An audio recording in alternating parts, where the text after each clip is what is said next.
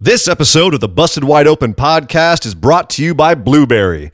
Blueberry offers the best media hosting, accurate listening stats, and their all-new PowerPress Deluxe sites, a no-setup WordPress website for your podcast with all of the necessary links to share your show with the world built right in.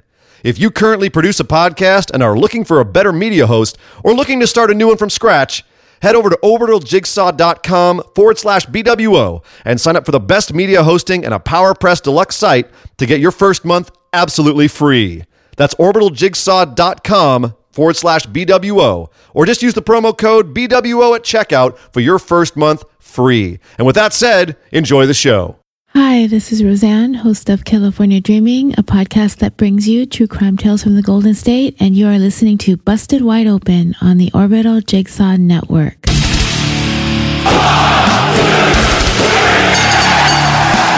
You're listening to the Busted Wide Open podcast, dropping the elbow on the hottest topics in sports entertainment and the world of professional wrestling. With your hosts, Nick Howell and Sir Ian Dangerous. Coming to you from the Orbital Jigsaw Network Arena in sunny Southern California.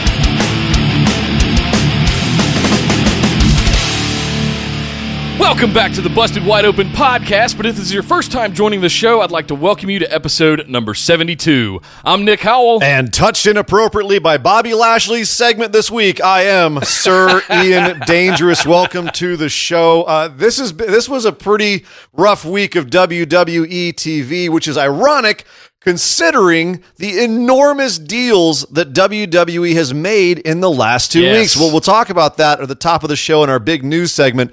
But we just got to talk about what we're going to do on the show today. We're going to talk WWE and their major programming this week and try and get through that. It was rough. We try to be positive on the show. We definitely, there's a reason we watch professional wrestling, sports entertainment. There's a reason we watch WWE, and it's because of the good times. They're not all good times. No. And this is one of those weeks where we're going to have to critique the product a little bit and just ask how some of these things happened. We also got to talk about NXT 205 Live. New Japan is doing some great stuff right now, plus some other news. But yeah, Nick, before we get going with the show here, let's start talking about the big news. $100 billion. No. Just $1 billion. Oh, $1 billion. Well, who does things in $1 billion anymore? It's 2018. $1 billion. SmackDown Live has been sold to Fox in a 5-year deal for $1 billion. Oh my God! So our eyes widened and our jaws dropped when Raw was re-upped by USA, by NBC Universal for $750 million about a week or so ago. That was a huge deal. That's a ton of money. It's a lot more than they were previously making, 3 times what they were previously making for both shows. Now they've individually they've sold both shows individually, $750 million and $1 billion each. That's insane. It's an insane amount of money. I was reading the Wrestling Observer, and Meltzer was saying that after the Raw sale, WWE needed to make a minimum of $80 to $160 million in the SmackDown Live sale. After NBC, they passed on the first look. This was in order to cover like what they would normally make on like ad sales. This they're already way above what they were already making, like their previous budgets.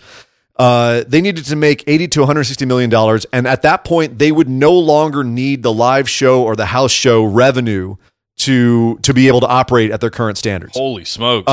In other words, now that they're making 8 times that amount, they literally don't need anything. They're so far above. The live stuff has just no meaning to them now. Or as far as financial, they can do whatever they want with it. That has a lot of implications, doesn't it? If you're going to go from live to back to pre-recorded, right? Yeah, I mean, they can do whatever they want. Obviously, so the speculation, people were talking about the lack of pyro was like the big obvious way they were cutting corners on stuff. Like We're not. Well, the part of that has to do with budgets, and if you're trying to make deals, you can come in and say this is how profitable we are over a given time frame. So they cut the pyro, and all of a sudden they're that much more profitable in that time frame, and they're trying to get sold. At this point now, once these deals are officially signed, sealed, delivered, who knows what we can expect? If they will try to get a higher production value at live shows, or if they'll just say, well, you know what? We don't really care if people come to our live shows or not anymore. It's only going to be a matter of, if how it affects the product that we're showing on TV in terms of the audience interaction that we get from the live crowds. Yeah. They don't need to do anything at live shows anymore in terms of that much money. You could just CGI the audience into place. The only thing that it is, they just need to provide content now. That's all they are, is a content provider. And they're golden. And all they have to do is just not alienate their entire audience and keep a reasonable amount of ratings coming in. And they're golden as far as money is concerned. Obviously, there's going to be a certain baseline level of product quality they have to maintain. As I said, they've got to be able to maintain the audience to a certain degree. But the other aspect of this is SmackDown is now going to be, in some ways, the higher profile brand. They're talking about in 2019, October 2019, SmackDown will probably be on Fridays on Fox. Now, whether that means, network Fox TV or whether it'll be FX or where it will end up on the Fox networks, unknown. But at that amount of money, you would assume they would have it be at some major.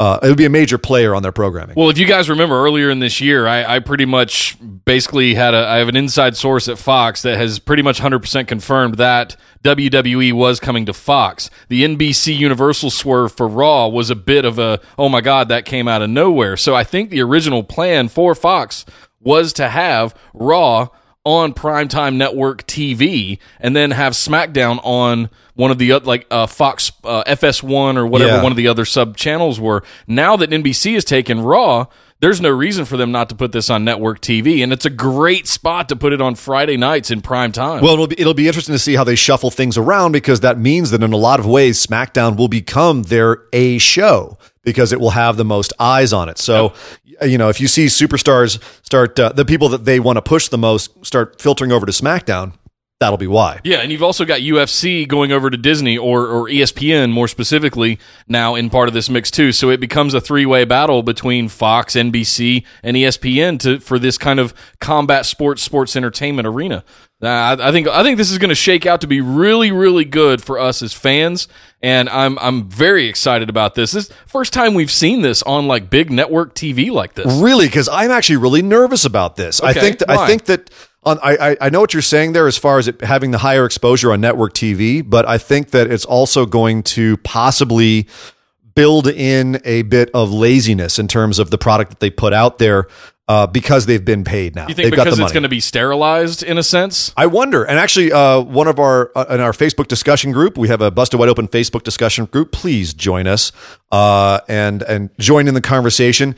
One of our listeners over there, Derek Gator Guy McRae, asked us if the Fox deal meant that we would see a shift in storylines for fear of a more public backlash. For instance, he brought up the bullying storyline with Nia and Alexa, this week's Lashley's sisters debacle, whatever that was. The whole, he called it the Pinshasa as a means to appease the new audience by having more cookie cutter type angles. I think he's referring to the fact that they're having kind of sillier angles where the whole AJ Nakamura feud is just about cock knocking at this point. Right. And I think that WWE has always had cookie cutter storylines. They've always had silly crap like Lashley's sisters. That's just bad TV and just should have been killed in the boardroom, killed in the back before it even got out to the main arena. The fact that they've already been doing that means that I think that will probably continue because it's safe, because it's a safe thing to do. As far as like the Nia bullying storyline and anything like that, that's just a matter of WWE is now trying to appeal to the mainstream audience even more. It's not like the Attitude social Era. Progressives and things like that. They cared about in Attitude Era. They cared about young male demographic. Yeah. Now they're trying to get everybody, whether it's pushing the women's revolution now as opposed to 8 years ago, because they're trying to capture a female audience and look like they're a progressive company. Right. Whether it's the bullying stuff because they have Be a Star and they want to promote their own charities, whatever it is. Partnering with Susan G. Komen, which is, by the way, if you really investigate them, is an absolute crap organization. Right. But it's their way of looking, at least on the surface, like a socially aware company. And so that's the only reason that they do that sort of thing. It's not going to be because of being on this TV station or that TV station. That's more about their investors, shareholders, and being able to appear like, everything's above board with their company. So while this does have a bit of an air of, too many cooks in the kitchen potentially being this way, especially since it's not going to be live TV, I'm gonna do my skeptically optimistic thing where I see this as USA versus Fox, and certain amount of money, A versus amount of money versus B amount of money. And I think when you've got the level of resources between those two, it far outweighs what you could have possibly done on USA with that amount of money versus being on primetime Friday night Fox with $1 billion. Well, and I think it's going to make all kinds of good differences for the show. By contrast, I'm skeptically optimistic, or optimistically skeptical, or pessimistically optimistic. Don't hurt yourself. It hurts. My brain hurts. It's a lot to wrap your head around, but at the same time, I think that one upside to this, if I'm going to look at this as a glass half full thing, is that this could be the first time we've seen an actual proper brand competition. They've said, Raw and SmackDown are now in competition for ratings and blah, blah, blah. Yeah, they're on the same network. When they're on different networks, will we actually see brand competition where they're trying to outdo the other one? Are they going to try and get better ratings on USA than they are on Fox and vice versa? That could be good for creative, because the onus is now going to be on creative to make better TV without the need to at this point. They're paid. They got their checks. So the real impetus to create good TV is really going to be within their own company. Like, do they want to outperform the show that they have on the other network? Yeah. And that's going to be the question. And it's going to be real interesting to see if they get lazy or if they take this as a reason to double down and make more compelling TV. Well, we're looking at October of 2019. Did I hear you right when he said so? We've got a good 18 months almost for this to become real. For Things this move turnover very to slow happen. in the entertainment industry until they move fast. Yes. As you and I have found out in the last week. Yes. Foreshadowing. But hang on tight, because there's more to be determined around this deal. I think the fact that they inked the deal is a good thing. How things shake out over the next 18 months, I don't know. Yeah, we'll just have to wait and see. One more thing I want to mention at the top of the show. Yes. As of May 24th, it has been 19 years since Owen Hart passed away in the ring. If that was before your time, if you're not aware of what happened, Owen Hart was a massively talented wrestler back in the 90s, very underappreciated in his time. A bit of a controversial figure. A lot of people still blame him for breaking Steve Austin's neck accidentally in a botched piledriver spot. I know Austin struggled with that personally. But at the end of the day, just very well liked pretty much universally, and an excellent technical wrestler. And still one of the greatest matches of all time was him and Bret Hart in a cage. But the brother of Bret Hart. So he passed away. He during a stunt, he was playing a Blue Blazer character. He played a sort of a pseudo luchador character, is almost a goof. Yep. And he was supposed to descend from the ceiling at Over the Edge in 1999. And his harness broke. He had a quick release mechanism on the harness, and it was faulty, and there was no backup mechanism, and so the whole harness fell open, and he basically dropped from the ceiling onto the ring post, chest first. And if you were watching the pay-per-view live, you saw it happen. They edited it out pretty much immediately for I believe the West Coast even didn't see it, but they had to actually call it on the show. Jim Ross had to call it on the show. Owen Hart has passed away, and they had the show went on. They didn't stop the show. Oh. And they've only just recently now actually released that show back onto the network, edited so that you don't see any Owen Hart, and it's referenced at the top of the show. This is the show that Owen Hart passed away, all respect and everything. That being said, one thing I wanted to bring up when we're talking about Owen Hart and just kind of remembering him is that he's not in the Hall of Fame.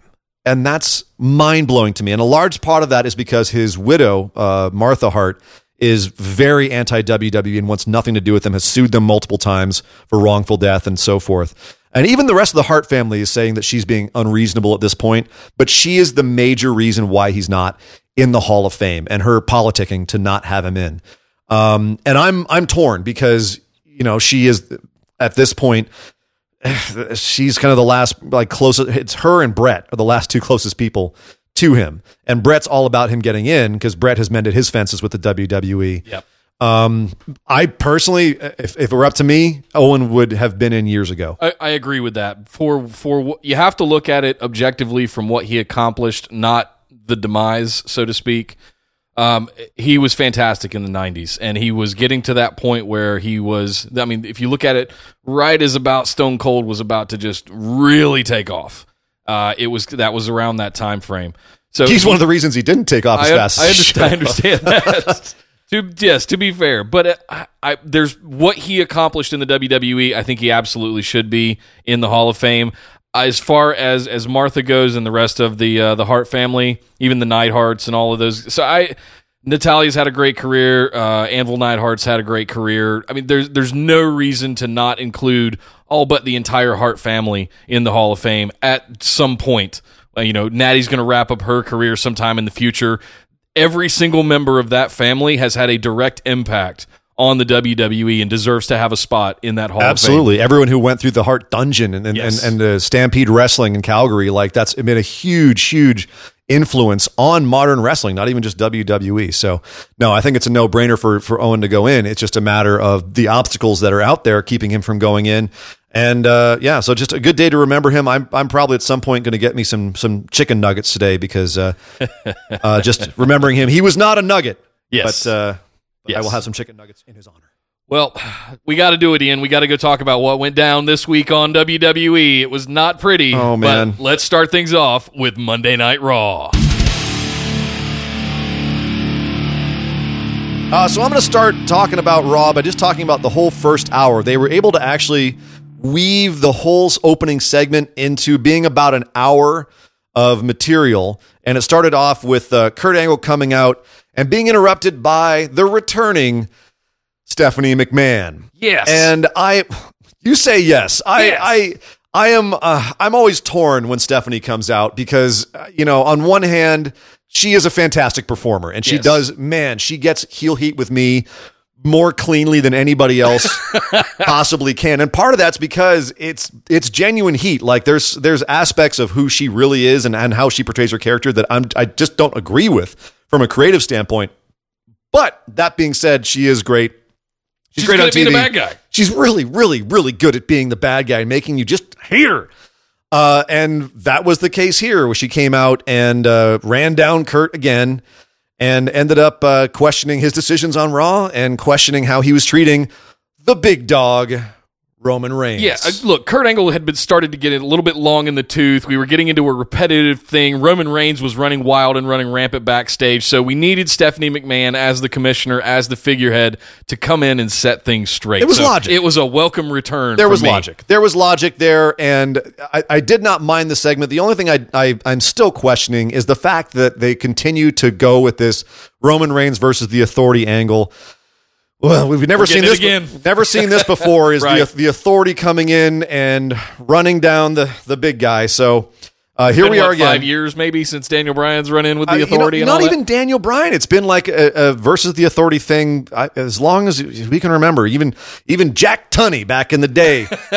But this is fine. This was fine. Roman did not give the best promo. Not surprising. But it was all fine. Here's where it got weird. Kevin Owens came out for some reason to say, "Hey, Stephanie, I like you. You like me. I don't like Roman." And that was really the only reason he came out. Like, it didn't make sense why he came out there. It does make sense. He came out to have Stephanie's back because Kurt started going and Roman started going after her because there was they were saying there was no reason to be there. But I appreciate that he came out and had her back and saying, "No, he's been running rampant. Kurt doesn't know what he's doing. Stephanie, you know what you're doing."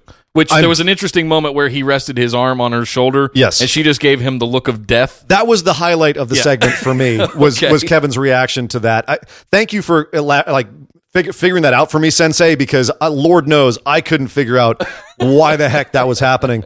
And it ended up in a Kevin Owens and Roman Reigns match, which then Jinder Mahal came out and got involved in, and then Seth came out for the save, and then it ended up in a tag match. This is all the first hour of Raw. They were able to make an hour of TV out of this. Now, here's the question.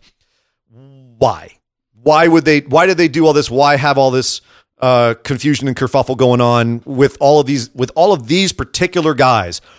is this going to a feud somewhere? We know already we've got Roman Reigns versus Jinder Mahal at Money in the Bank. Yep.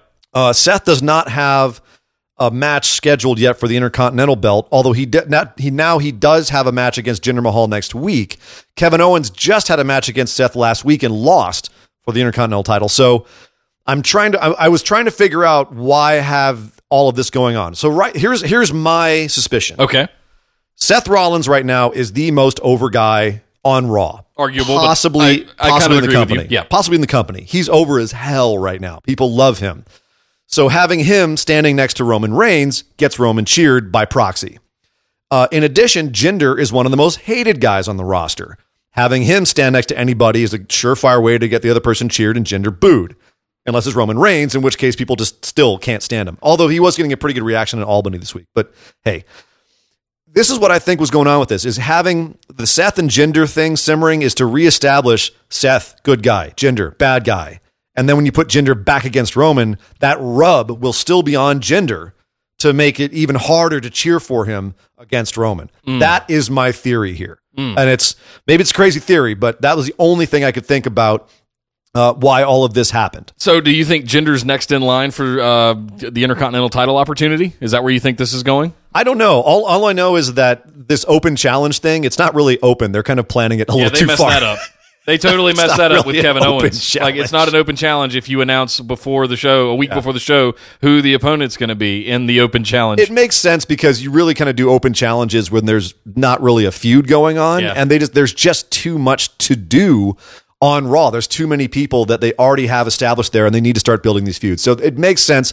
I definitely like an open challenge more because of the surprise of who's going to come out and challenge. We could get some matches we didn't think about. But that being said, here we are, and it looks like Seth's going to be going to some sort of feud by Money in the Bank once we get through Jinder Mahal next week, and then Jinder and Roman can settle into their feud, which again is fine. Let Jinder and Roman have their feud. That's one I'm not really mad about because I really don't care. And good. Go have Roman deal with Jinder off on the side and give me some more TV somewhere else. I guess in a weird way, the more I think about this now that we're talking about it, is I don't really care. It's one of those things where I enjoyed the theater of this opening segment of Raw, and that's what I want out of my opening segments on these big programs like this.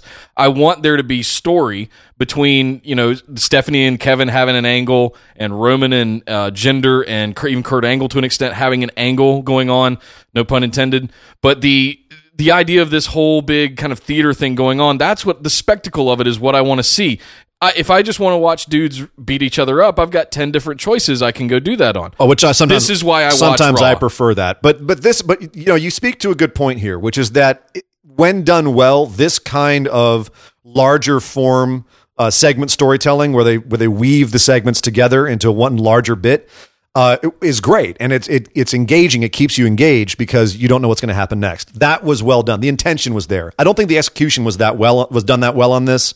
But that being said, it was a good shot. Yeah. As far as theater is concerned, we got to talk about one of the worst pieces of theater in arguably WWE history. I mean, there is Speaking of execution and all of that stuff. There have been some low points in WWE history which have been spoken about ad nauseum. But in the modern era, like let's say the last 8 to 10 years of WWE, there are some segments that go down as being the worst pieces of TV that we can, in this modern era.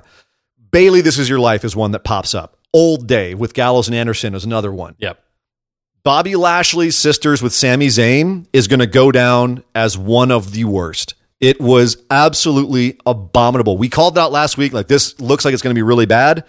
Man, were we right. And unfortunately, they steered the ship into it. Holy shit.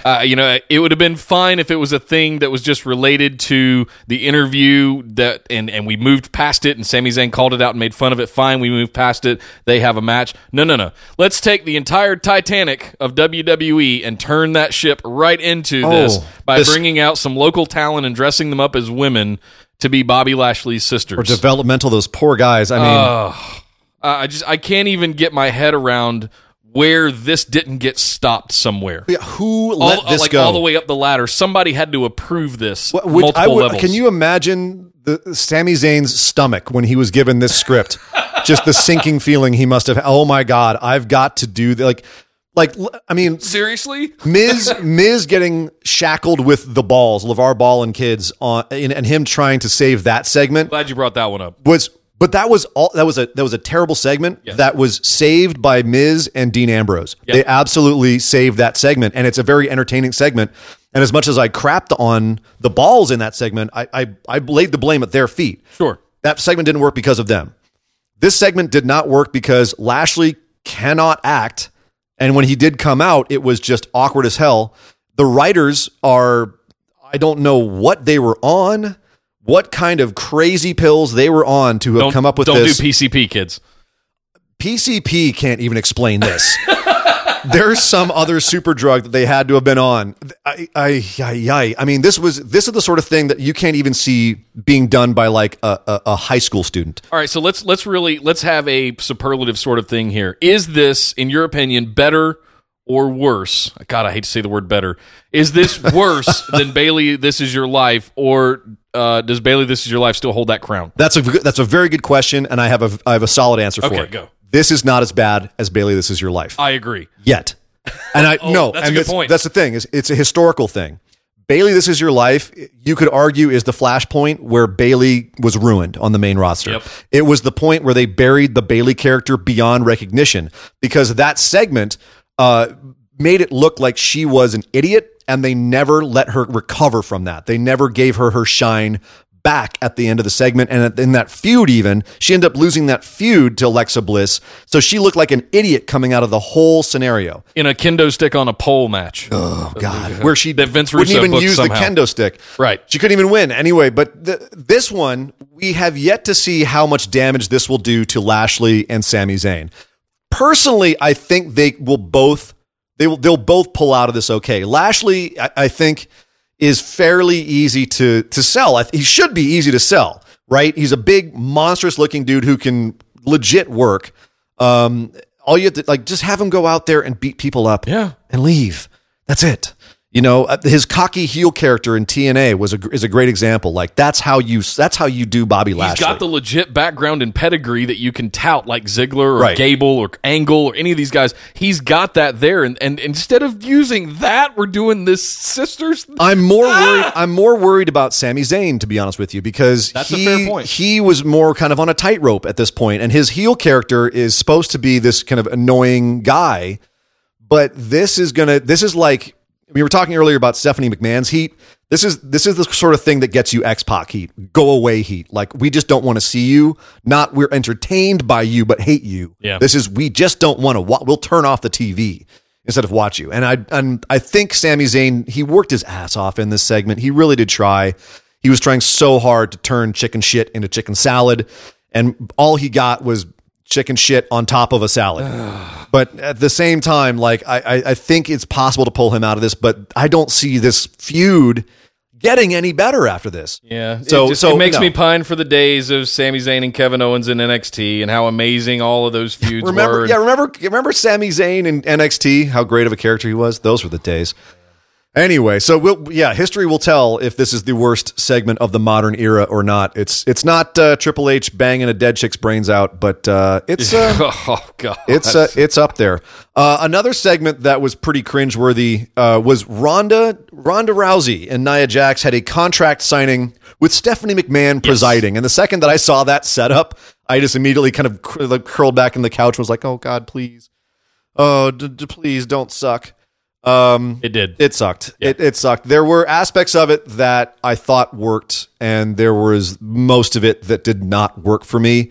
I thought Stephanie played her character well, with she's trying to stir the shit with both of them, saying, "Oh, this is why she doesn't like you. This is why she doesn't like you. Go for it, ladies. Beat each other up." And they did actually. This segment was basically to turn Nia into the heel of the angle. Nia admitting that she wants to make a name by beating Ronda Rousey. That's why she challenged her. That's really the only purpose of this segment. And the fact that it didn't end with physicality, just ended with a stare down, was disappointing. And the fact that they did actually call out the controversy about the fact that Ronda Rousey is jumping the entire roster to get into this championship match so soon calling it out and not really giving a good explanation for it. Just kind of like, yeah, well, that's just how it works. No, it doesn't. No, it isn't. Well, but it is. That's the thing. Well, I like the There's no anomaly apologies. I like the anomaly of Stephanie being here to preside over this because it gives you that, screw you, I can do whatever I want kind of thing that she is known for. And I did like to talk to that. I did like the way that they referenced Ronda and her recent history. Yes. Just the brief Ronda going, how's your arm, Steph? And Steph going, it's great. It's great. I forgive everybody for everything. See, haha, I'm a good leader. I like that. As much as I really don't like Nia, as much as I really don't like the whole bullying angle to begin with, and as much as I don't really have that much respect in the WWE yet for Ronda, I've been open about that. Yeah. The combination of these two has just compounded that exponentially. And this is where I want to come down on this. You have all of this amazing talent on this roster, and the two people you pick are one that hasn't even really had a legit clean women's match yet, and the one that is, from my perspective, yes, there you hurting go. people. Oh God. This is not going to be a pretty match. There's no real reason to build for this. There's no anticipation for it. I could care less. And I did like how in this segment they called out some of those things. How, Nia just had a match that went 15 minutes against little Alexa Bliss, like she couldn't even beat her. Right. They called out the fact that Ronda Rousey has not yet had a singles match, and her first singles match will be for the championship. They did reference all of that, and that did work for me. The fact that they almost kind of gave a nod to the criticisms of the angle, which means that in my head, I want to say that they're aware of it and they're still steering into it because they have a bigger purpose. There's something here that we might not be seeing. Obviously, it's a coin flip. It's WWE. I don't know if that's the case. If this is a transitional thing to get Ronda and Alexa Bliss in the ring, you've got me. Okay. So possibly wait and see where this is going, is what I'm saying. If this ends up with Ronda Rousey and Alexa Bliss at SummerSlam for the Raw Women's title, you've got my attention. And I'll be shocked if Ronda wins this, because that would really be jumping the gun a lot. There's one thing that we agree on. I don't think this will be a pretty match. I don't. I like to hope that, much like the WrestleMania match, they'll rehearse it enough that it'll end up, feeling a bit sterile, but at the same time, well executed. That's what I'm hoping for from this match. But I think that's about the best we can hope for. Basically, yeah. I'm looking at glass half full. What is it? Optimistically pessimistic, optimistic, skeptical, whatever.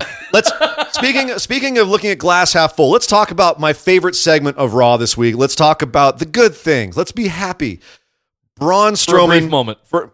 No, there was a couple of good things this week. It was not all doom and gloom. We're through the worst part of it. That was the worst of it. Okay. It's all uphill from here, mostly. Braun Strowman versus Finn Balor. This was great. Yeah. This was the kind of, what this match reminded me of is, and you hear this all the time, reminds me of when I was a kid watching wrestling.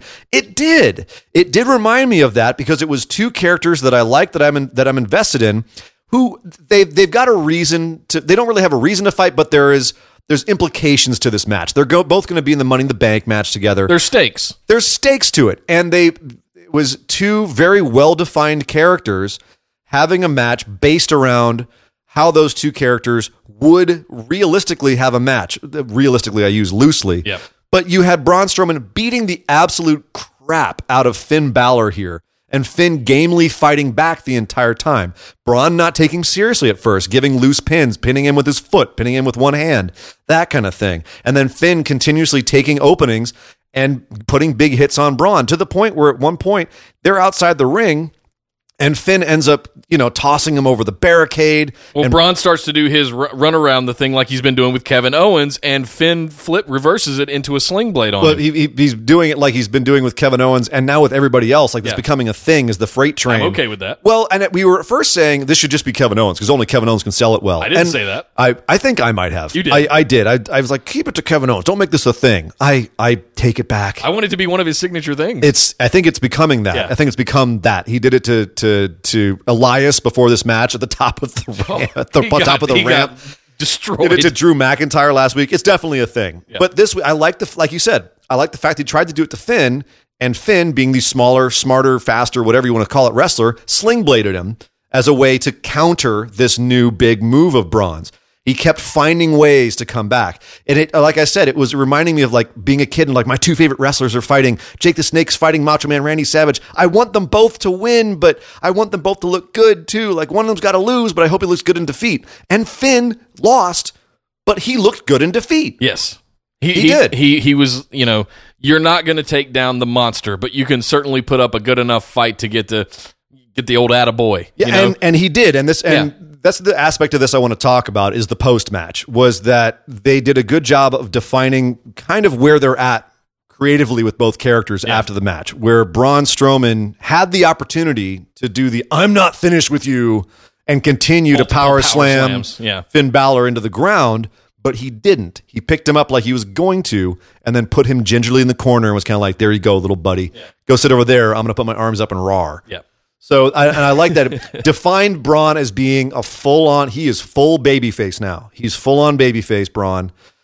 Finn is still like the upper mid-card, happy, smiley, like go boy, you kind of almost like what Sami Zayn could be. You know what I mean? Like the underdog who's got a lot of fight in him. That's kind of where Finn is at this point. And I'm not mad at that, really, as far as everything else on the main roster. Like, that's a good niche for him. Yeah, I like that angle for him, and it's a good reference. The scrappy little chihuahua that'll constantly keep coming at you, versus the big, huge, whatever you call Braun Strowman. I don't even know there is a dog that size, but it's St. Bernard. Mastiff. Maybe. Mastiff. Yeah. Anyway, I love, you guys know me, I love sportsmanship, so the idea of him sitting him over in the corner rather than continually power slamming him over and over again was fantastic. And, here I sit in my Braun Strowman t-shirt. It's obvious that I'm a mark for him, but at the same time, I appreciated this show of sportsmanship from Braun, and I think both of them walked away from this looking fantastic. You're a mark for Braun Strowman. I'm wearing my own band's t-shirt. Isn't that that's like a huge fashion faux pas, isn't it? I don't know. I'm wearing a House of Rabbits t-shirt, and because it's my own band. Like, that's terrible. I should be banished to the corner. Breezango's going to give me a ticket. So again, Money in the Bank, the implication to this match. Who knows how this will pan out in Money in the Bank. It was entertaining. It was one of the best segments of Raw. And another segment that I thought was underrated was the match immediately before this one was Elias versus Bobby Roode. And this is a segment that I didn't like this feud when it started, and then I liked it, and then I didn't like it, and now I think I might be liking it again because I liked this match. It was kind of a nothing match, and Elias won clean, but because Bobby, I guess, tweaked his leg or something. Yeah. I don't know if this is going to go anywhere, but I don't know. I didn't mind this match. I don't think it meant anything. No, well, there's no stakes involved, obviously. Maybe it's because just by contrast to like Lashley and the Nia segment, I was like, oh, thank God, a match, and it's being worked well. Actually, that might two be. Big guys wrestling each other. Like, yes, okay, now we can watch TV again. Yeah, no, it just felt like a match, and it was fine. The best part of this entire thing, in my opinion, was after Elias wins, he's walking back up the ramp, hobbling back up the ramp gingerly, and Braun Strowman just comes out of Gorilla like a freight train and just levels him all the way across the stage. That was what I wanted to call out. So nice, you got to talk about it twice. Yes. So now this is the thing. If you just watch Hulu, that was the Raw that you saw, right? Mostly made up of really cringe-inducing TV. And I really hope that everyone got to see the live version, the actual version of Raw, the 3-hour version, because there's a lot of other good stuff on there. We had Ember Moon had a great match against Alexa Bliss in which she won. She picked up the victory. That's a big deal. Which is a big deal. I mean, they're all about momentum in WWE. Well, that going to Money in the Bank, beating the ex-champ, that's a big momentum builder right there. It makes my gears start turning for the Money in the Bank ladder match coming up in a few weeks. I've got my speculations too, and it's got nothing to do with either of these women. But this was a good match. Baron Corbin versus No Way Jose. It was kind of nothing. It was just there. But at the same time, I would rather watch that any day than the Lashley segment. If we're talking about that. We mentioned Facebook earlier. There was an idea that was brought up on Facebook that I thought was fun. No Way Jose versus Baron Corbin in a hair match. Now that would be fun. What the loser has to shave their head. So who would better, let's just fantasy book, who would come out better with a bald head? I don't even know. No Way Jose or Baron Corbin? Well, I think you'd you have just to wait 5 years and say Baron Corbin. That's what I'm saying. You shave No Way Jose's head because Baron Corbin's going to be bald in a year anyway. So I Are we don't ever know. going to see anything like a hair? I mean, obviously we're seeing kendo on a stick matches and kendo stick on a pole matches. And What was the meme that they posted in the Busted Wide Open Facebook group a was week or so ago? It was Venom, the symbiote. Baron Corbin's like doing like a half sit up off the mat, and his hair looked like a symbiote was climbing onto his Venom, head. Yeah. Anyway, another match that was not on Hulu. Dolph Ziggler had a great promo backstage with Chad Gable, and Chad Gable and he had a match that was a great match, very fast, and Gable got beaten down afterwards by both Ziggler and McIntyre. I want to actually talk at this point. In the notes, I initially had it later. I'm going to jump the gun here because it's Chad Gable.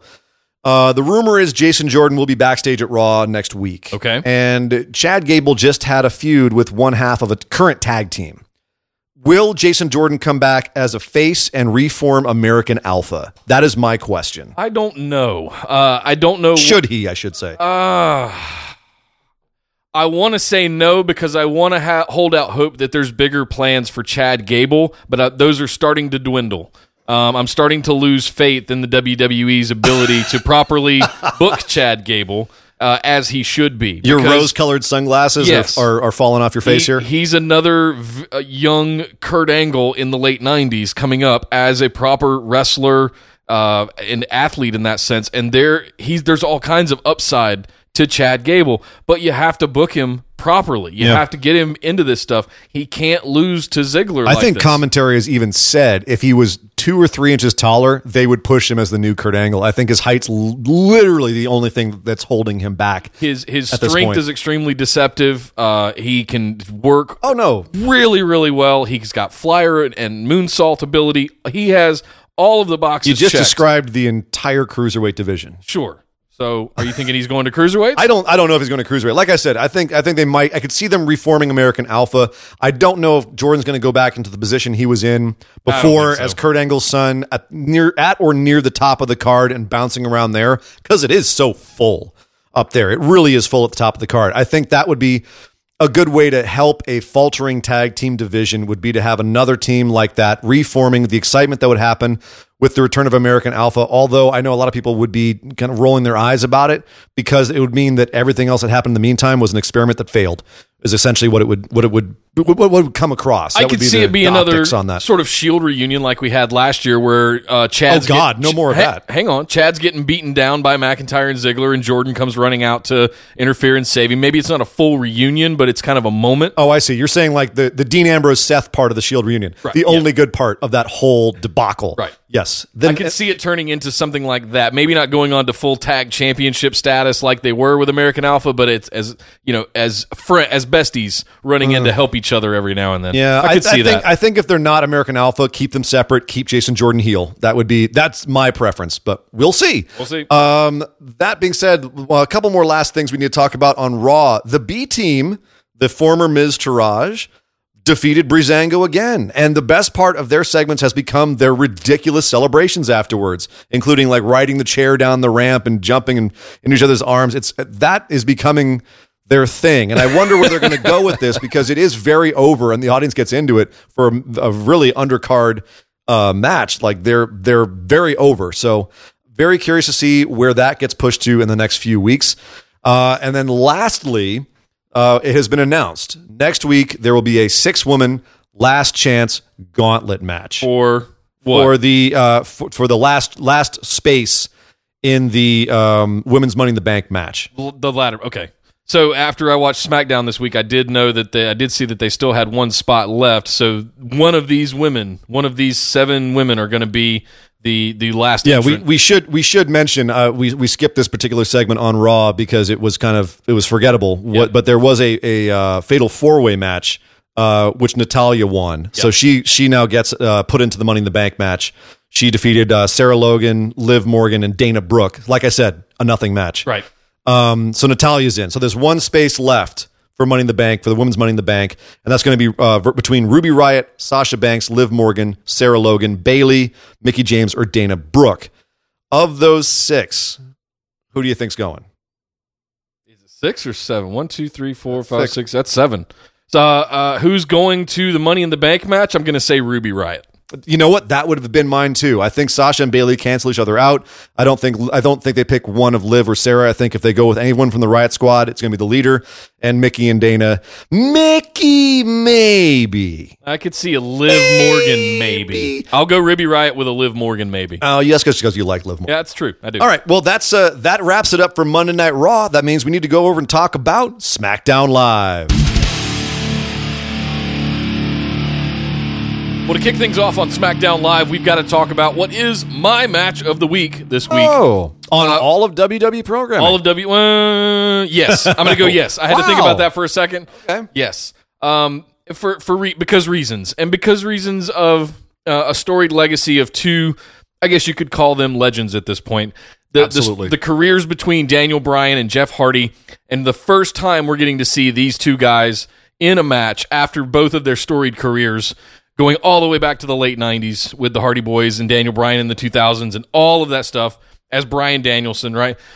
Finally got to see these two guys face off in a WWE ring. I think in a ring? I don't know if they've ever faced each other. I don't know how they would have missed each other after all this time. I agree. Crazy. I think that was the big deal, and kind of the novelty outweighed whatever went on during the match, but it was a really good match, and I'm hoping that it was foreshadowing for more things to come from these two guys, because I would love to see these two guys just continue to have, but they're both just too facey over at this point. Yeah. Unless one of them flips, we're probably not going to see that, but man, this is me in a ring right here, just watching this kind of wrestling. It was interesting to see how they worked the match to deal with the fact that Jeff isn't a young man anymore, and Daniel's having to obviously do the WWE style still. Yep. So, but it was still, it was very entertaining. I liked this match a lot. The real thing for me that I liked about it, besides the fact that Daniel Bryan, I mean, how did that guy go for 3 years not wrestling and come back with no ring rust is what I want to know. No kidding. Freak.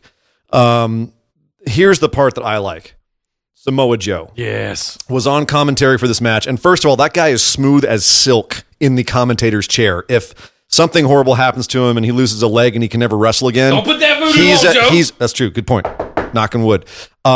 He's got a future in commentary. The guy is just an amazing talker. And just his look, everything. He is going at 110% right now. And I cannot wait for Joe versus Daniel Bryan next week. We were supposed to get Big Cass getting sacrificed to Joe this week, but apparently at a house show, no one knows if this is a work or not. Apparently Big Cass is injured. Tore his knee up again? Well, this is the question. There's speculations that it's legit because it looked like they had a program going for him this week. And the fact that they didn't really, I mean, they're retroactively saying the injury happened because of the heel hook Daniel Bryan put on him last week. But obviously that wasn't the case. He apparently got it at a house show in the middle of the week. Huh. Okay. At least that was where people first noticed him selling it. So that, we don't know if this is a legit injury or not. If it is, supposedly he's quote unquote getting his ACL checked out this week. If it's a legit injury, if it's a minor injury, okay, maybe he can get back on track. But, between the possible heat he's got backstage and this injury, if it's a big injury, the dude is screwed. If he's out for another 6 to 9 months, he's done. He's toast. The reason I spent so much time at the beginning of this segment building the legacy around Jeff Hardy and Daniel Bryan is because they've never been in a ring together. The opposite of that is Bryan Danielson and Samoa Joe have a storied history of ring time together, and I cannot wait for these two to see what these two do in a WWE ring together, because it is going to be magic. Well, it's going to be magic through a WWE lens, and this is the one thing that I always kind of caution people when you've got these outside of WWE feuds that everyone remembers very fondly. Yep. You're remembering it in a different environment, and WWE has a very specific product it's trying to present, and they're not going to do the things that they do in these other environments. We're not going to get a Ring of Honor match from these two in WWE. We're not, but that being said, could we still get an entertaining match that is amazing to watch? Sure, we could. Yes, we are. We could. Just temper your expectations is all I'm saying. I'm not. I can't. I just can't. Not with these two. Not with these two, because I know they're both going to work, and this is going to be incredible. Yeah, no, frankly, I'm surprised we're getting it this with outside of a pay-per-view. Yeah. This is that kind of a match for me. Yeah, I think again they're just so stacked on SmackDown Live. They can bounce a lot of these guys together outside. Like again, you had Jeff Hardy and Daniel Bryan outside of a pay-per-view. Like they're gonna have a lot of dream matches going on SmackDown Live. You know, it's funny. It's almost like Fox was watching the same shows we were. Maybe they watch the Superstar Shake-Up and watch them trim all the fat over to Monday Night Raw. No, we don't want Raw anymore. We want SmackDown Live. It makes Fox look a lot more savvy as business people. It's like, do we get the Lashley sisters or do we get Daniel Bryan versus Jeff Hardy? Which one do we pay $1 billion for? I don't know. Exactly. Do we play for the show with AJ Styles, Daniel Bryan, Samoa Joe, and Nakamura on it, and Jeff Hardy? Or do we pay for the show with Roman Reigns and Jinder Mahal at the top of the card? And a champion that doesn't show up. And a non-existent champion they're paying way too much for to show up 3 times a year. Anyway, we digress. Another segment that was, I thought had its ups and downs, but overall I liked. AJ Styles confronted Shinsuke Nakamura over what the stipulation was going to be for their match at Money in the Bank. So on this show, on the Busted Wide Open Facebook discussion group, we've had a lot of time spent on what should be the next stipulation in the match. I was saying it should be an I Quit. We had people on there saying it could be Hell in a Cell. Cage or a cell, yeah. A street fight. We had a lot of people throwing in there. One of the points I made in that discussion was it would be silly to have a last man standing match because essentially that's kind of what the last match was. You can have a double count out in a last man standing match. If they both don't answer the 10 count, the match ends in a draw. We just saw that. If they make the stipulation in this that one guy has to be standing at the end of this, there cannot be a double count out. Now you have my attention. Yep. Okay. Now that is a proper evolution of this feud. And you could then move forward into a cage match. I Quit, Hell in a Cell, et cetera, et cetera, et cetera. I do hope that Last Man Standing is not the be all end all of this feud and we end it there. Because to me, that it feels a little underwhelming at that point if they were to end it at this, unless they put on an absolute barn burner and make me eat my words, which so far, I hate to say it, this feud has not really blown me away. They haven't kicked it into 5th gear yet. And that's one of the reasons that I've been saying all along. I think this is going to run for a long time. This is not the last match we're going to see. Hell, this could go all the way to October with Hell in a Cell. No, it cannot. It's not going to go to October. Jinder Randy ran almost the whole year last year, and they can't run Nakamura. Barely 3 months by the time. Like I'm just saying, like this is not going to run that long, and I don't think that the casual audience would have the patience for it either with the product they're being given. We have the. I would, but I don't consider myself the casual. You're audience. not because you appreciate who Nakamura and Styles are outside of WWE. If you were just given this feud within the confines of WWE, and that's all you knew about either guy, you'd probably already be bored by this. Yeah. And that actually shows in the ratings. It's one of the lowest rated SmackDowns they've had. Really? The ratings were down this week. Oh, man. So it's not Maybe setting the world on fire. They watched Raw and didn't even bother. I'm just saying. Anyway, yeah. So we'll see if this feud concludes in their last man standing match, or as Nakamura said as he stood on the table after beating up AJ Styles, last because he choked on his mouth guard there. Yeah, it almost spit it out like a grandma's dentures. It was totally a dentures move. Yep. It was totally a dentures move. Oh, man. That being said, I did like the physicality when everything broke down in this and they started beating each other up and went out into the crowd and all kinds of good stuff going on here. Shinsuke delivered a mother of a Kinshasa to AJ on the floor outside the ring for the 10 count, where he faked the 10 count and then got on the table and screamed last man standing. Good stuff. Overall, even though couple little slip ups, this can go as long as it wants to, in my opinion. I just this is what I want to see. Yeah, I'm not getting sick of this yet. I wish it was better because I know that if you're not as invested as I am in these guys, You're getting bored. I'm getting bored. Yeah. I get that. The show started. We got to go back to the beginning of SmackDown and talk about the opening segment, Miz TV, where he interviewed the New Day and tried to suss out which member of the New Day he would be facing in the Money in the Bank ladder match, to very little to no avail. He basically got a bunch of pancakes thrown at him for his efforts. Shame. Oh, that was good. That was pretty good. Little Game of Thrones reference there for you. There was a lot of good little references in this. So I watched Raw and SmackDown back to back. Okay. And I have to say, this was a tonic for everything that went down on Raw. Right away, I had a segment that it's not going to win any awards. Very average segment for like a week-to-week basis.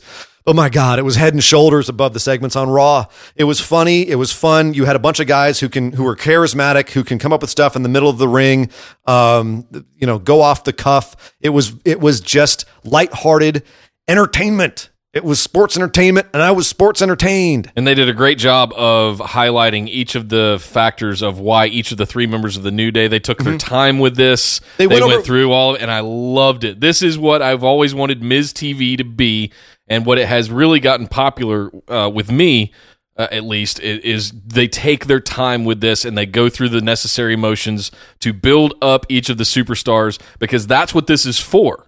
It's to get these superstars known and over, and it's a quick little segment to let you know about the backgrounds of all of these guys. Well, more than anything, it's when Miz TV is at its best, it's done with a purpose. It's not just, hey, let me call somebody out and make fun of them, and then a fight starts. Right. It's something here where he has a reason to have them out.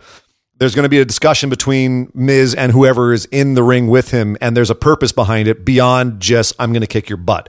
Even though this did devolve into Miz saying, I can beat any member of the New Day one-on-one on any day, and then getting sent back out by Paige to fight one of the members of New Day, which turned out to be Big E. Whoops. Although Miz did pick up the win because the Bar interfered. And then next week we're getting a Miz and the Bar versus all three members of the New Day, which I'm in. I put the Bar with Miz, and I'm happy because we've seen on Raw they play well together. Yes. But again, this segment was great. This whole bit from the Miz TV, Xavier Woods Naruto reference, calling him Hokage Miz, which I'd come on, man. My anime nerd is coming out. I love that. All he needed was like a little bit more spiked hair. Like if he had a little bit more longer spiked hair. It was spot on. That robe was fantastic. Spot on. But it was great. Xavier Woods, another guy with a future in commentary, when he was sitting at the desk talking during the match between Big E and The Miz. I mean, the guy can just talk. It's great. He's got a great mouth for it, great mind for it. To go back really quickly before we move on. Okay.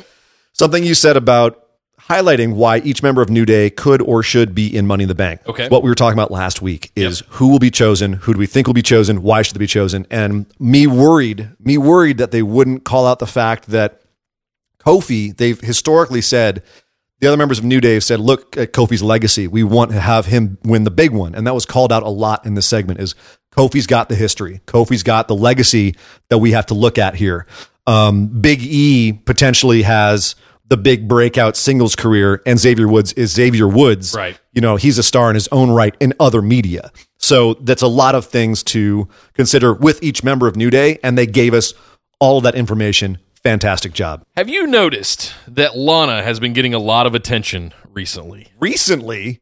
When did she not get attention? Well, there was a period between where she attempted to be a wrestler last fall and the whole Rusev Day movement, and now she's back.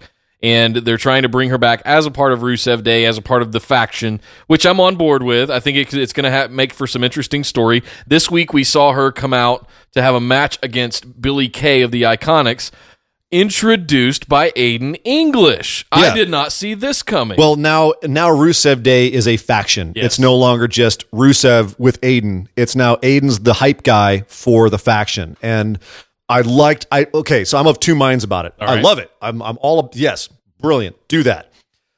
But don't mess it up. no, not even. No, I'd say it's already messed up because they've already shown us that Rusev is a heel and it is a heel faction.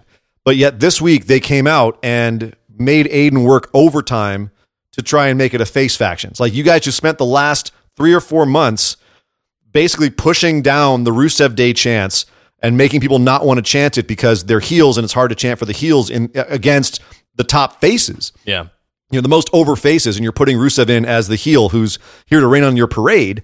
And so it's hard. So you've divided the crowd as far as Rusev Day. Like, should we chant for them? And then all of a sudden, boom. Yes. Oh, hey, now we're faces. Okay, chant for us. Aiden had to hold up a sign basically saying chant for Lana, Lana Day. So it was really, I don't know. I thought it was a dramatic shift. Now, if over the next few weeks, this continues and Rusev is facing heels and he's a face and the whole faction is face now. Yeah. Great. Okay. This was the flashpoint and now we're going to go face from here on out. unless they have some sort of breakup angle, which I think is, I would hate that at this point where they finally seem to have found the dynamic of Aiden is the hype man who can wrestle.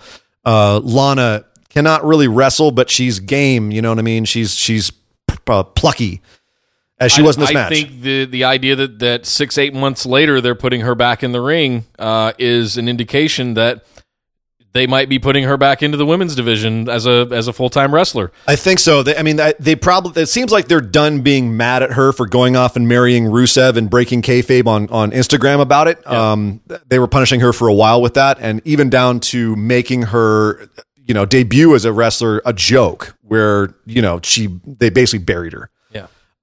So it seems like that's over. And she beat Billie Kay completely clean. Yes. There was some nonsense outside the ring, and then they got back in and she hit her finisher, and that was it. And now Lana is in the women's Money in the Bank ladder match. Right. As I would say, probably filler, although if Rusev Day was holding the Money in the Bank briefcase, that would be pretty insane. I think I sent you a text earlier this week saying, I could see this as being a thing, maybe to say, sorry about that whole Rusev Day thing, you guys go. And it just really puts that faction on the map. But it's, I don't know. I wonder if it's over as it is. A little too that could little, be a lot of fun.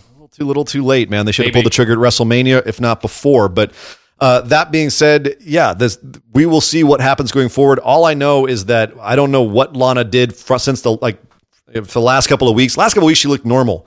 I don't know what the heck their makeup team did to her this week, but she looked like an orange. They had a My Little Pony hair stuck on. Like it was. They started off her segment with her smiling into a mirror in one of two moments on SmackDown where women were smiling into the camera, and it absolutely terrified me because they did not look human. Does this do anything for Billie Kay and the Iconics? Is it just whatever? No, they were just there. I don't think it hurts her really because there was a bit of distraction outside the ring. I don't think it matters to the Iconics at all. They stayed right where they were. I think that was my perception of how the segment worked out. Yep. We also have to talk about another match. The Good Brothers had a number one contenders match for the tag titles versus the Usos, and they beat them clean. Welcome back, Gallows and Anderson. Hello. Whoa. Beat them clean and fast, too. I mean, I don't know if they're trying to pump the brakes on the Usos after being so dominant for so long, or if I think what it is more is they're trying to get Gallows and Anderson to a point where they could be a believable threat to the Bludgeon Brothers. Bingo. Because they just got a match. Now they have a match with them at Money in the Bank. So I think they're trying to get the Good Brothers a little... Remember when they were just the worst jobbers on Monday Night Raw? Like they just could not win a match? Welcome to SmackDown Live. With the land of opportunity. Yes. I am all for this. I think I'm pretty clear on record that I'm big fans of the Good Brothers, of Gallows and Anderson. I think they have been just unfairly shunned their entire time on the main roster, and I think they are a legit they're one of they're the legit tag team that have been going around forever. And New Japan with AJ Styles and all of that stuff. So now we have a legit tag team going up and could potentially take those belts off the Bludgeon Brothers. I'd like to see them running around SmackDown Live with their comedy and their gimmicky kind of stuff, with the kind of ego with the titles as well. I'm all in. Well, yeah, but they won't win. Here's the problem, Nick. They won't win the titles. I don't know. I'm undecided right now. They're going to get crushed. They are the sacrificial team. They are the Shelton Benjamin and Chad Gable of the division now, where they're legit enough to get a title shot, but then they're going to get beaten down and put back into the mid card of the tag team division. I'm just going to tell you that right now. Here's the thing. Here's the thing: is that one thing that you hear about all the time on wrestling message boards and online and everywhere is, this person's underutilized. This person's underutilized. Here's the problem. It's a big roster. There's only so many titles. There's only so many people that can be utilized. And, to a lot of people's points, as some wrestlers who have left WWE will tell you, there are some people who just don't put in the effort. Cody actually said this week, is like, look, WWE's got a lot of people who fans think should be better than they are. And one of the reasons why they're not is they just don't care, and they just are coasting at this point. And there's only so many opportunities, and there's only so many matches, and there's only so many titles. You're not going to have all of the people that you want to be featured get featured. It's just not going to happen. The best you can hope for is for them to be presented well in the time that they have. And that's the least I hope for. This week, the Good Brothers got presented pretty well in the time that they had. There was an opening on SmackDown Live for them to go in. They were given the opportunity to go get the number one contenderships, and now they're going to have a title match at Money in the Bank. They're getting some shine. They're getting some looks. Will they be used well? I hope so, but I have the feeling this is just going to be a way to fill some time and get the Bludgeon Brothers a nice long reign at the top of the tag team division. Yes, but on a clipboard of check boxes of what you want in a tag team, they check every single box, including the ones that the Bludgeon Brothers do not. And I want, this is the kind of tag team that I'd like to see. But I'd argue that's presentation. That's just a matter of how they've been presented by TV. The Bludgeon Brothers could tick the box. If they wanted to do comedy with the Bludgeon Brothers, they could. The Usos can do comedy. The Usos tick every box and then some. Sure. So does New Day. Like, they've got no shortage of talent. That's kind of what I'm saying, is that really it just comes down to, do you present them in a way that allows them to tick the boxes that they can because they're that talented? Kind of like the match we had this week with Naomi versus Sonya Deville. Sonya Deville has not had a lot of time to get in there and show off her ring skills. Yep. Naomi has had a while since she's really gotten in there and shown her ring skills. Now, Naomi's not, I don't think, the best storyteller in the ring. Right. She's basically a spot monkey. She'll go around and do a bunch of very athletic spots that look great. If she meshes well with her opponent, you can have a really good-looking match. And that's what this was. This was a really good-looking match where both ladies worked really well together. And although you didn't really have a good ebb and flow to the match, there wasn't really a good through line story-wise. It was entertaining. It was fun to watch. And at the end of the day, I thought it was just a great piece to have in this week's SmackDown Live. And I thought it made Sonya look pretty good, even though she did lose. Yeah, and Naomi does go forward to be in the Money in the Bank women's ladder match. Correct. And so that's going to be interesting as well. Yeah, the one thing I will say, the one caveat, is I said last week that Sonya works better when she can get out there and look like she fights MMA, and the more of a wrestler, like a sports entertainer her opponent is, the worse she looks. This is the exception to the rule. I think Naomi is the definition of a sports entertainment wrestler, but somehow it still worked with Sonya. Yeah. They had a good chemistry out there. So no, I was happy with this match. And the last thing that happened on SmackDown Live that we need to talk about was Andrade Cien Almas came out with Zelina Vega and murdered a 12-year-old kid. That was really the extent of it. He beat this boy into puberty, is what he did. This poor guy. It's not. I mean, here's the thing. He's actually a fairly well-known Canadian wrestler. He wrestles in Smash Wrestling. The guy's name is Kevin Bennett. Like he's actually a legit wrestler. The thing about this segment I mentioned earlier about women staring into the camera and scaring the crap out of me. If you could get a freeze frame, I'm going to put it up on the discussion group at some point. The freeze frame of Zelina Vega's face at the beginning of their promo before this match is the most terrifying, demonic thing I've ever seen. Oh, that's not nice. Dude, I just telling you, it's nothing to do with, like, she looks is a beautiful woman. She is, unless she smiles satanically into the camera. Oh, come on. Oh, man, I'm gonna get this freeze frame for you. She stares into your soul. It's terrifying. And I let her. All right. Well, anyway, that's it. So Andrade Cien Almas, still looking strong. I'm very excited to see where he ends up. Speaking of dream matches, this guy versus anyone at the top of the card is a dream match to me because he's fantastic. Yeah. I love him, and I love him in Vega. So, yes, very excited. He's going to be going somewhere. I hope Sanity shows up at some point, is all I'm going to say. That was going to be my kind of closeout question here, was where are they? We didn't really see AOP on Raw this week either. These tag call-ups, I want to start seeing these because we're missing out on some good stuff. I hope that the plan with Sanity is to have them get involved in the match at Money in the Bank. The ladder match? No, the tag match. Oh, that they could come be out. good. They come out and cause Chaos. Yes, that would be lovely. Well, guys, that wraps up the main roster WWE programming segments of the show this week, but we've still got some more to go over. We got a lot to go over in the wide world of wrestling. Well, first things first, we're going to head over and talk about NXT this week. We started off NXT with a match I know you were excited for. It started with Heavy Machinery coming out at the top of the show. Oh, yeah. Yeah. Here's Tucky. And they faced off against TM61, who recently have gone a bit heel. They've been cheating to win. They put their feet on the ropes to try and beat Street Profits. They did the beat second time. But here they go again. They put their feet on the ropes and beat Heavy Machinery this week. You boys went down to TM61. Come on, Tucky! After a very entertaining match. And I think here's the question is, where does their feud settle? Do they keep cheating to beat a whole bunch of teams, or do they continue with Heavy Machinery? Does this come back to Street Profits? Where do they go next? I don't know, because there's really been no interaction. We had the match with Pete Dunne and Birch and Lorcan last week with the Undisputed Era for, that wasn't even really a championship match, I don't think, was it? It was setting up it set up championship matches. That set up the fact that Birch and Lorcan will challenge for the NXT tag titles in Chicago. But we have all of these other legit tag teams that are over here kind of swimming around in this maelstrom of tag stuff.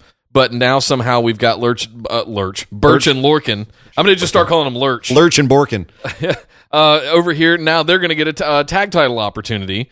So that's what I'm curious about is Street Profits, Heavy Machinery, TM61. Where is their... That's they've great. Been over here. No, this is the way it should be. With something the size of NXT is you've got the top tier, which is the people that are going for the championship. And right now it's Birch and Lorcan and Undisputed Era.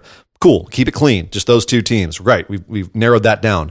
Then below that, you have the next tier, which is all the teams vying to be the next big team after that. And so everyone's, figuring this out. And depending on what we see on TV, that gives us an indication of who is kind of next in line. And right now, TM61 on this winning streak looks to be the next kind of squirrely heels in line.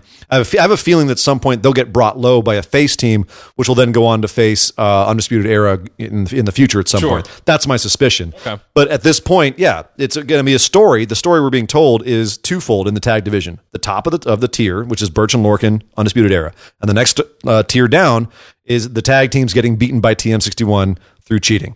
Those are the stories we're getting in the tag division, and right now, I'm not mad at it. I'm not either. I can't completely see the belts getting put on Danny Birch and Oney Lorcan. It's because it's not going to happen. I agree it's not going to happen, but the believability of them facing Undisputed Era instead of a TM61 or a Heavy Machinery or a Street Profits, etc. I want tag teams to face tag teams. I don't buy Danny Birch and Oney Lorcan as a tag team. What? They had a great story. The build-up where they had the matches against each other. I know. Oh, that's a great... What are you... Come on, Nick. Come on. Everybody knows Heavy Machinery deserves that number one contender spot. All right. The Mr. Markman over there is going to take over. We got to move on and talk about the next match. Kairi Sane versus Lacey Evans. Someone else you're big on, Lacey Evans. Yes. And she showed why. This was another fantastic match. These girls beat the crap out of each other. Strap the rocket boosters onto Lacey Evans. She's going far. Well, she finally found her character and her gimmick, and they're finally giving her time. And I think this is the third week in a row she's had a match. Two of them were with Kairi Sane, the winner of the Mae Young Classic last year. And this is the best one. Oh, yeah. So watch out for Lacey Evans. Lacey Evans. Excuse me, Lacey. I deeply apologize. You are anything but lazy. I'll let you sit in that. But no, this was definitely anything but a lazy match. Kairi was flying all over the place. We did get some great fire from her in this match. We haven't seen a lot. Welcome back, Hojo. Seriously, welcome back some Stardom wrestling here. Yes. This was just fast and hard hitting, and ended with a great sequence where Kairi goes up for the big elbow. It looks like the big elbow, maybe some sort of top rope spot. Yep. And Lacey Evans with her new finisher, the women's right, this big right hand, clocks her coming down and gets the 1, 2, 3. And I was totally fine with it. Like I if you told me last week Lacey Evans beats Kairi clean, I would have said, what? After watching this match, yeah, cool. And I hope this continues. They actually mentioned in the commentary, it's 1-1 now. And hopefully we'll get a rubber match next week. I'm down. I would even not mind if this ran all the way to Chicago. Yeah. I could see this being the show that they do before TakeOver, and then they get show the week after TakeOver. You know what I mean? Where they finish the feud kind of early in the show. Yeah, I'm all kinds of down. So Bianca Belair had a little quick segment, like a tease of a segment next week. I think we're finally going to see Bianca Belair get shot to the moon, or at least they're finally going to really go with it. That we've seen a lot of her, and they've almost done it. Trigger's going to get pulled next week. We are finally getting the get to know Bianca Belair segment in our Facebook discussion group. Derek Gator Guy McRae wanted to know if it will be anything like the Lashley segment, to which I said, "Dear God, I hope not." In addition, that's just not how NXT does things. No. You know what I mean? The Lashley segment with his interview with Renee. Well, I want to qualify that real quick before you go on. Okay. There was a portion of the Lashley segment where they did a video package about his background and his amateur wrestling and his army and stuff like that. That was legit as hell, and I loved it, and I hope they do something like that for Bianca Belair. I think what Derek is referring to is the sisters bit with the interview portion of that. So I really enjoyed the video package that they did for Lashley and before the interview. I hope they do something like that for Bianca Belair as well. Literally took the words out of my mouth. I was going to say is in that Lashley segment, they had the video package. That part is what I could see NXT doing, where you got that brilliant production team that WWE has putting together the video vignettes and segments. Those are the guys you want doing your bits. Not having an awkward sit-down promo like they did with Lashley. I have a feeling that if they do that, first of all, Bianca will be able to pull it off more if they do have a sit-down interview segment.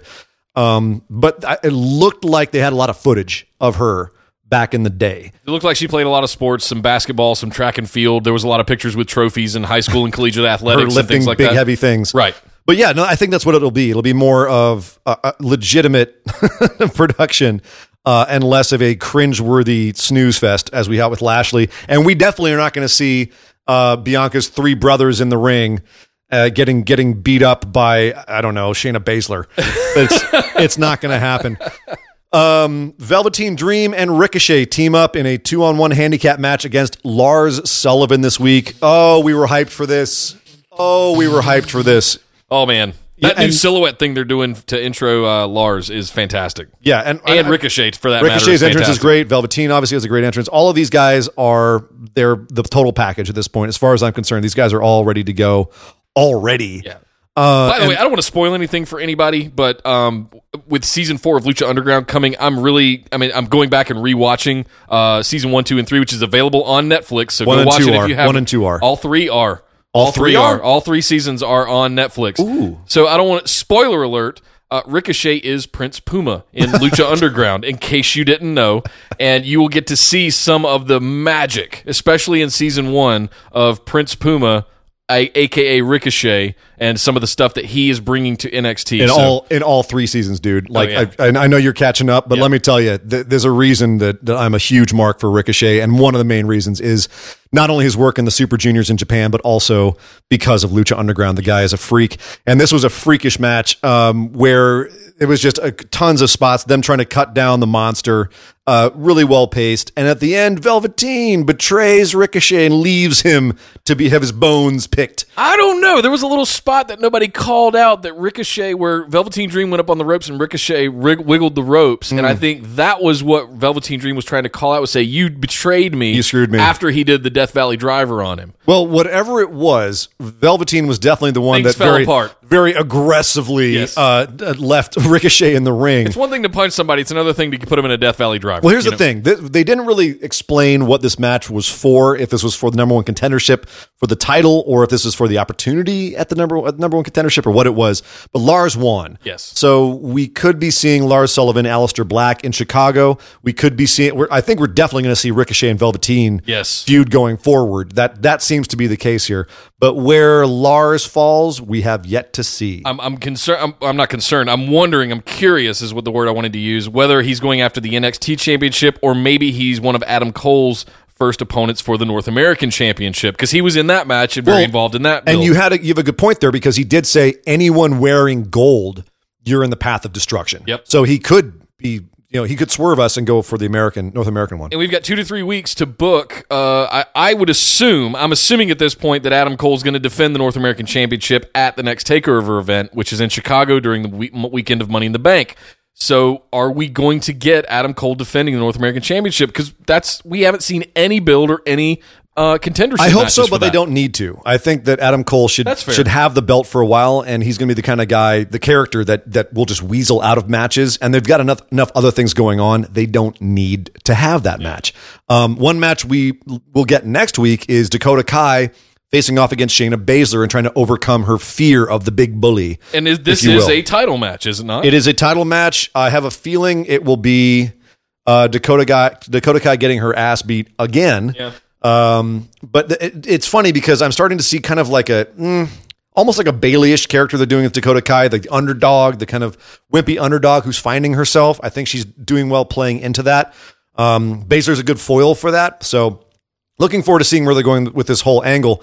And with, I think, as we've said many times, the greatest feud currently in WWE, Johnny Gargano and Tommaso Ciampa, which was the final segment of this week's NXT. Johnny Gargano coming out in a neck brace with his wife and Candice LeRae, and being in the ring and teasing a retirement, saying, I have to think about my family, I have to think about my future. The toll this is taking on my body, it might be too much.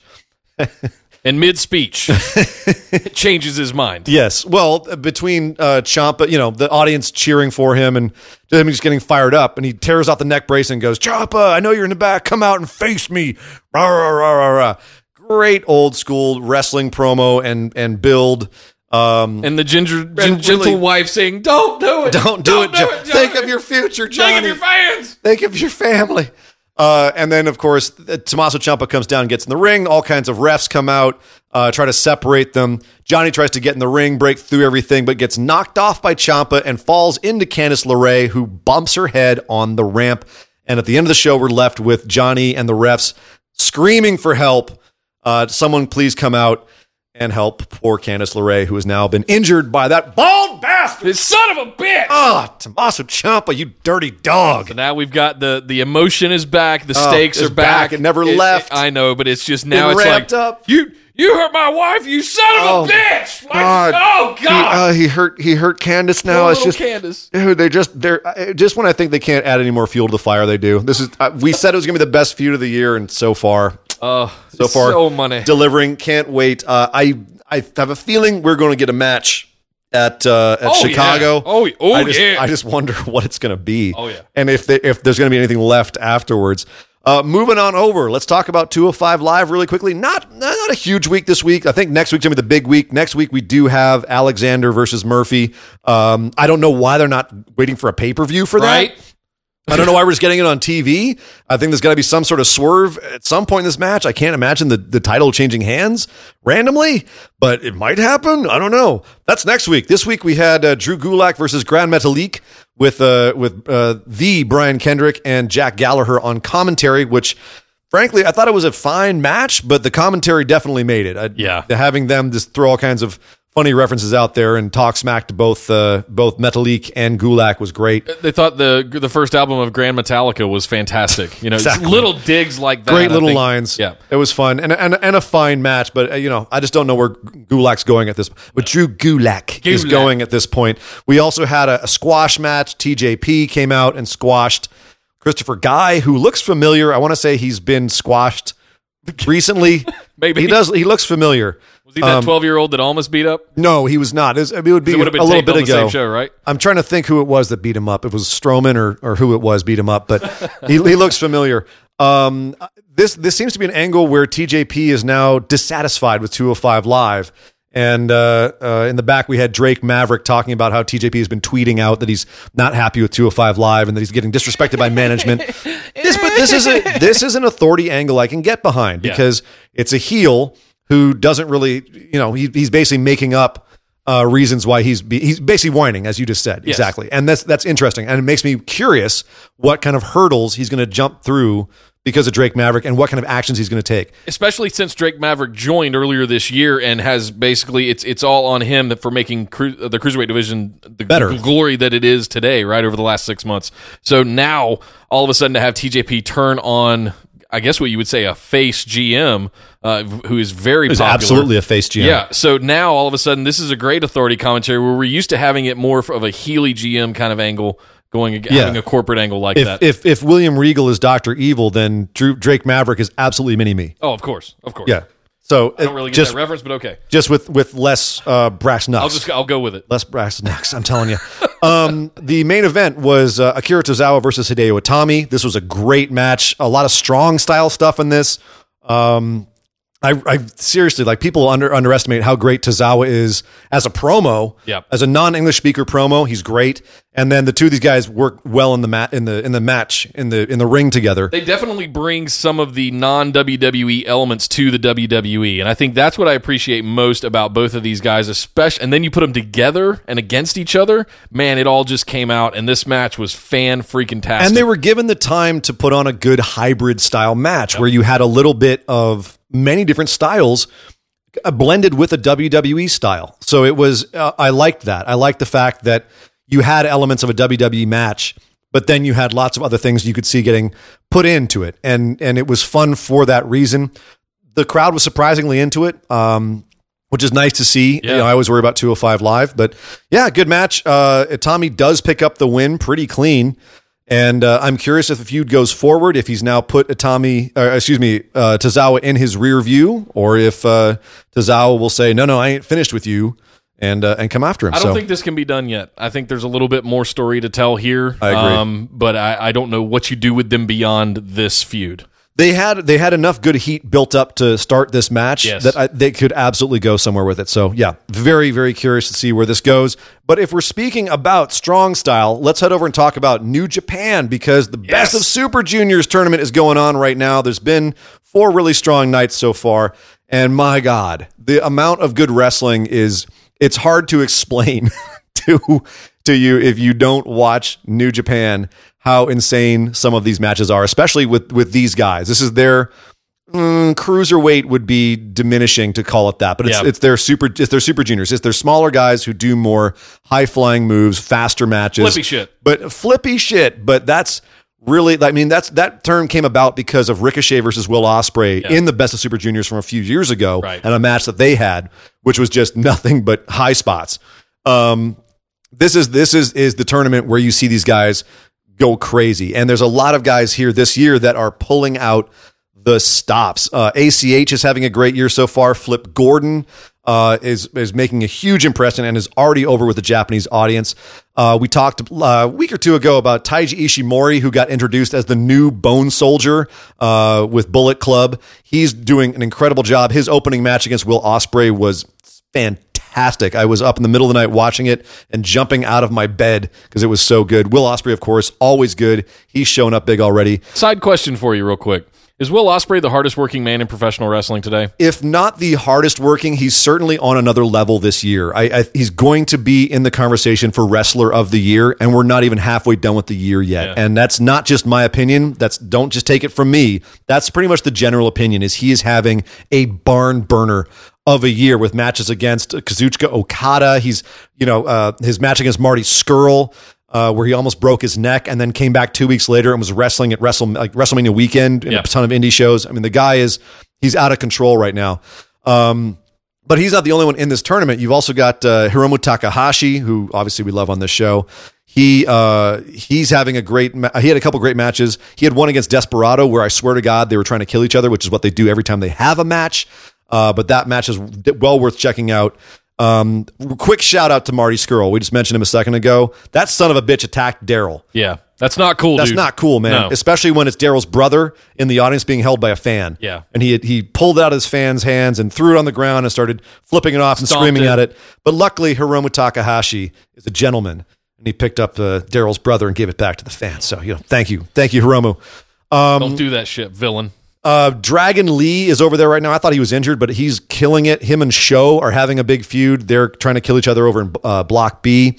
Real quick, just right now, where it stands, for some freaking reason, Tiger Mask 4 is in the lead in Block A with 6 points, and then everyone else is right behind him with 4. Flip Gordon, Taiji, and Will Ospreay. Block B, Dragon Lee and Desperado are in the lead, and everyone else is behind them. But we're just getting started. Like the numbers don't even matter right now. Everything could turn around. I'm definitely going to be covering this. It's a lot of fun. I really recommend checking it out. And if you need some little WWE in your New Japan, then you should check it out for Jericho, who after a tag match where Naito was involved, the lights went out, and Naito looked over, and on the big screen, there was Jericho calling him out and saying he's going to beat his ass at Dominion. If you've never seen Jericho give a promo outside of WWE, the boy has a potty mouth. Yes. He has a very, very bad... Forewarning, not safe for work. His mama needs to get some soap because he likes to swear a lot. It's a lot of fun, and it's well worth it to see something you won't see in WWE. Someone cuts a promo on the Titantron, cut back to the ring, and the guy in the ring's falling asleep on the floor. Brilliant. Because he's tranquilo. I love Naito. I love Naito. Wait, she's here. She's in the studio. That's just Carmella. Don't worry about it, dude. Oh, yeah. Well, that wraps things up for that, but we've got some other news that we've got to go over real quick. So we're going to rattle these off, our quick little lightning round here. Lightning round. WWE pay-per-views are all now officially 4 hours. 5 hours for the big 4 each year, but we're sticking to the 4 hour format, and they all start at 7 p.m. Eastern, 4 p.m. Pacific. Yeah, that's what they're telling all of their providers right now is that will be the format going forward. It won't be 3 hours and we go over. It'll be 4 hours and we go over. Why do they have to tell anybody? Why it's just on the network? Are they still selling? Are people still buying these for $60 a piece? Yeah. And it's any crazy. providers. Yeah, well, it happens. Okay. And it also, if you're watching it in a like a live venue, like a bar or something, they still have to purchase it. They can't show it on the network. It's that's illegal. true. Oh, hey, can I do the next one? Yeah. Can I do the next one? Yes, go, buddy, go. Tony Storm officially signed with WWE UK division. Oh, yes. She dropped her title at Progress. She did retain the WXW championship, but I see that being more of a anyway. Tony Storm's coming to WWE. If you're a listener of the show, there are three things that Nick likes: Braun Strowman's beard, Tony Storm, and Nia Jax losing. Tony Storm did lose her title to Ginny at Progress number 69, which just happened. So she has not fully started doing the belt drop yet. She still has her WXW belt and her Stardom Joshi belt. But she has lots of opportunities to lose those before the Mae Young Classic starts filming on August 7th and 8th. We assume she will be in the Mae Young, and she's both of our pick to win it this year. She is definitely my pick to win it, and what a great, fantastic entrance into NXT in the WWE. Yeah. Come in with all the boosters firing. Because she made it to the semifinals last year, 2 years ago. Yeah, she was almost in the. Yeah, she was almost at the end last time. It was Baszler that I think they got over. All right. But then so she will not. She's already announced she's not going to be in Stardom's 5-star Grand Prix, so she could drop the Stardom belt. That's in September, so she could drop it between now and then. There's plenty of time. So we'll wait and see if the belt drop begins, because that is a good sign that someone's going to go to WWE is when they drop all of their belts. And hashtag Tony time. Could be here we go. It is Tony time. Speaking of Progress Wrestling and ICW, it's being rumored very soon will be shown on the WWE network. They've been talking about a lot of things. This has been talked about before, is having Progress and ICW, which are essentially at this point they're satellite WWE promotions. You know what I mean? They're feeder promotions for WWE, particularly the UK talent. It's been in talks before that they were supposed to go down the network. It might now happen because there are also talks about the network becoming tiered, having different tiers. It's inevitable. For it's content. Going to happen. Yeah, which is I'm totally fine with. If you want to charge me an extra $2 and I get to watch all of Progress's current and back catalog, charge me $2 extra. I'm in. Yeah. And ICW as well. So yeah, so that would be very exciting indeed. A few minutes ago we were talking about Will Ospreay being one of the hardest workers or the biggest, busiest men in professional wrestling. I got to throw a shout out to John Hennigan, aka John Morrison, aka Johnny Mundo. He's all over the place. Not only has he been in Lucha Underground, and he's going to be in season 4 coming up, he is also in Impact as Johnny Impact. Johnny Impact. Right? So, and in addition, he is going to be on Survivor, which starts on, what is that? Season 37. Yes. Season 37? Really? Oh, it's crazy. Yeah, I'm not sure when that's going to start. But Boone the Bounty Hunter. He's got his own movie. I believe it's on Netflix. And you know what else he's doing? What? He's also he's not just Johnny Mundo, Morrison, Impact, and Hennigan. He's also Johnny Blackcraft. Blackcraft Wrestling. It's a new promotion. It's related to the clothing and lifestyle culture group of the same name. They're based out of LA here. Yeah. They're starting a wrestling organization. Their first show is called Burning Bridges. It's taking place August 24th in Pittsburgh, Pennsylvania. Why Pittsburgh? Because why not? What's wrong with Pittsburgh? Why not LA? Return of the Living Dead, man. Come on, right. Or Night of the Living Dead. Excuse me.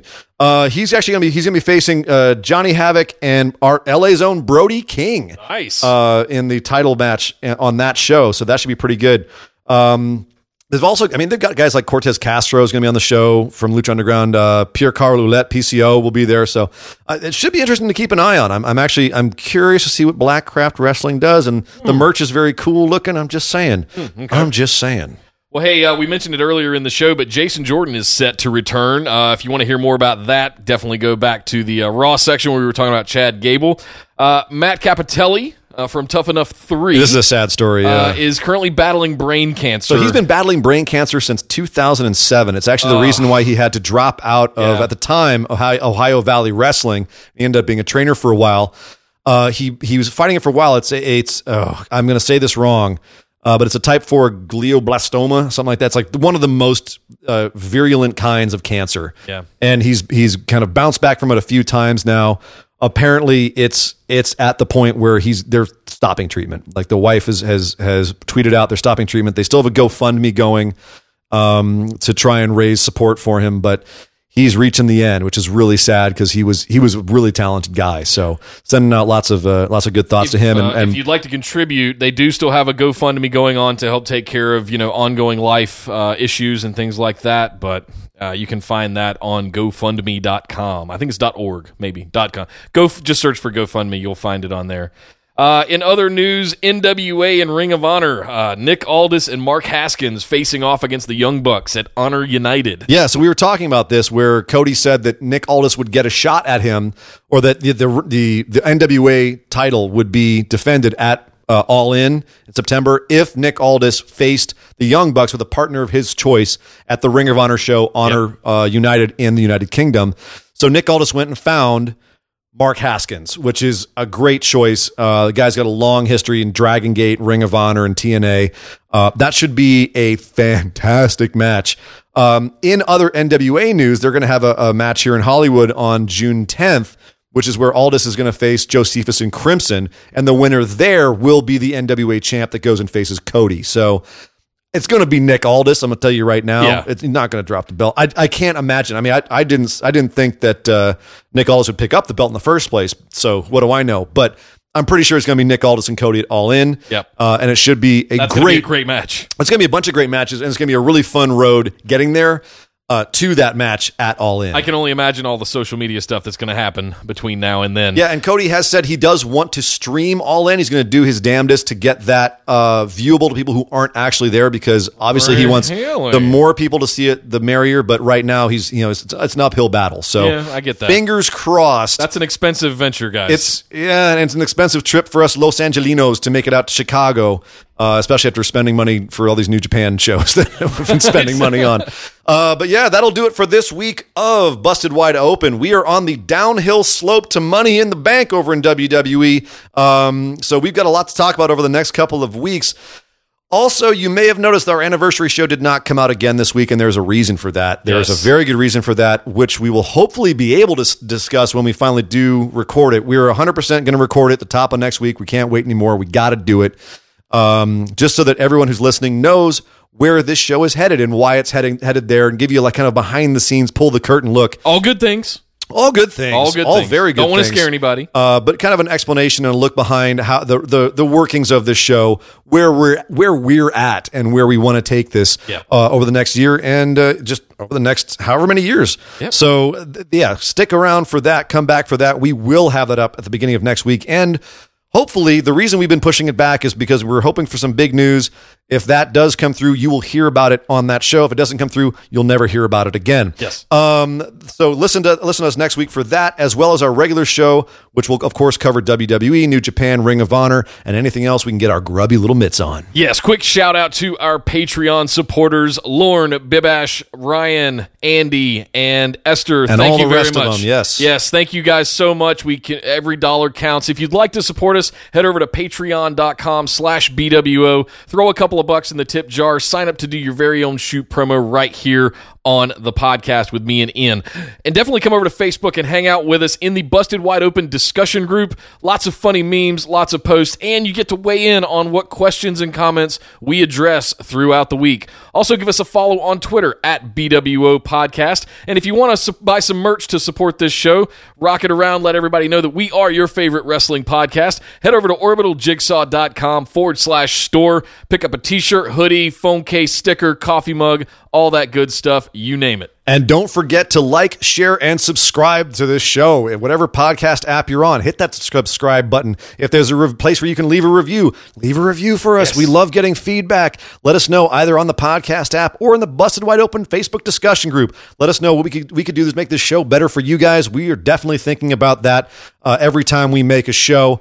And don't forget to share this with your friends. Let your friends know about this show, because we are trying to grow our audience to make it an even bigger community for everyone who loves professional wrestling and sports entertainment. But I'm Nick Howell. You can find me on Twitter at Nick Podcasts. And I am Sir. That's a new one, isn't it, buddy? Yes, I am I Sir Ian. threw you a curveball there. I am Sir Ian Dangerous. You can find me on Twitter at Sir Ian Dangerous. But by God! Would somebody stop the damn match? This show is part of the Orbital Jigsaw Network. For more episodes, subscribe to us on iTunes, Google Play, or Stitcher Radio. For details and show notes from each episode, check us out, orbitaljigsaw.com.